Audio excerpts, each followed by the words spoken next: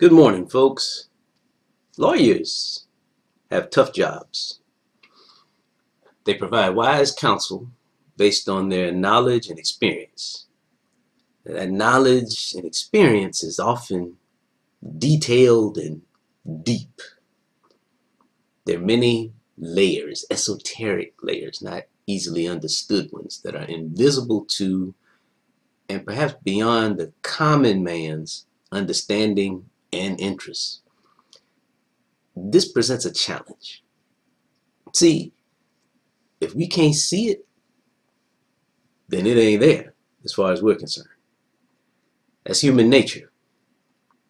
So we all sometimes fail to heed wise counsel. There's a price to pay when we do so. Now, lawyers can make us pay the price for what they know and what we don't know. Or they can make us pay even more for what we don't heed and then end up in need. Love, grace, and peace to all the lawyers out there in the audience today. I'm using them as an external example here to enhance my own internal perspective. Sometimes cloudy matters become clear when you look through another window. Hear me though, doctors, engineers, teachers, preachers, consultants, and friends often experience the same frustration. If folks can't see it, then to them, it ain't there. So how do you deal with the frustration that accompanies feeling like you're not being heard? Regrettably, I have no answers, but I do have an approach that I'm still learning. I'll get there. First step in that approach, remember what frustration is, Derek. Frustration is an emotional response to a lack of control. Control of people, circumstances, outcomes, etc. I'm learning that I'm not in control of anything but me. And that establishes a clear boundary, both for giving and taking advice.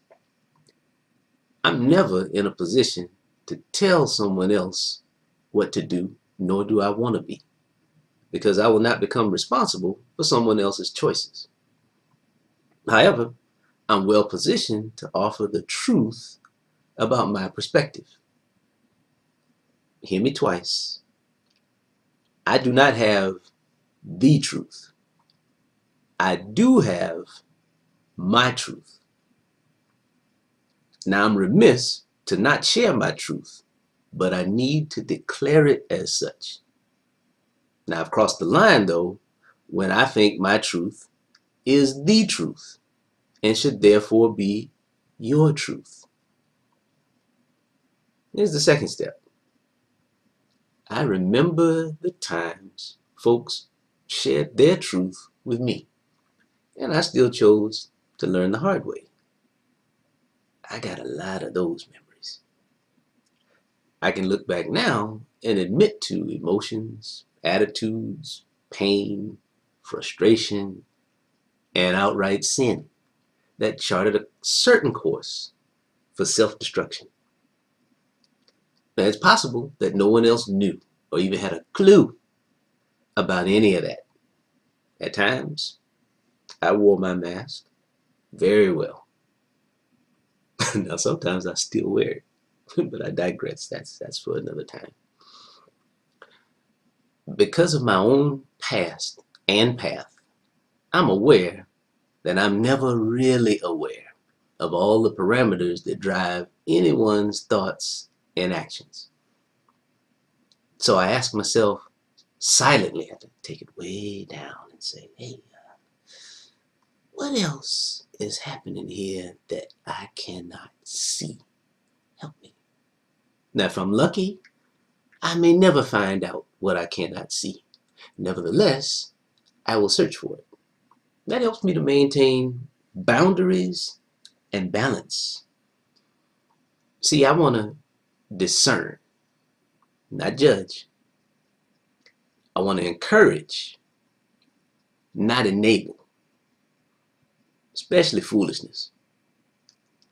I want to influence, not beseech. I ain't begging y'all. I want to reach and then teach. I want to teach and not preach. Now this way, I can speak with humility to what I think I see. Then shut up, watch, pray about the rest of it. This is the position the prophet Habakkuk finally took. After first believing that God was not listening to Habakkuk's counsel about Babylonian tyranny. Say what? Habakkuk felt God wasn't listening to him? This is my Sunday school voice. That's what I said, Fred. I'm aware of the clear irony here, and I want to use it to illustrate a beautiful point. Habakkuk stopped counseling God, then positioned himself to watch and pray. Only then did God answer Habakkuk to confirm that indeed the tyranny would end, and it did. See, folks, when the student is ready, the real teacher will teach. Now, I am always the student.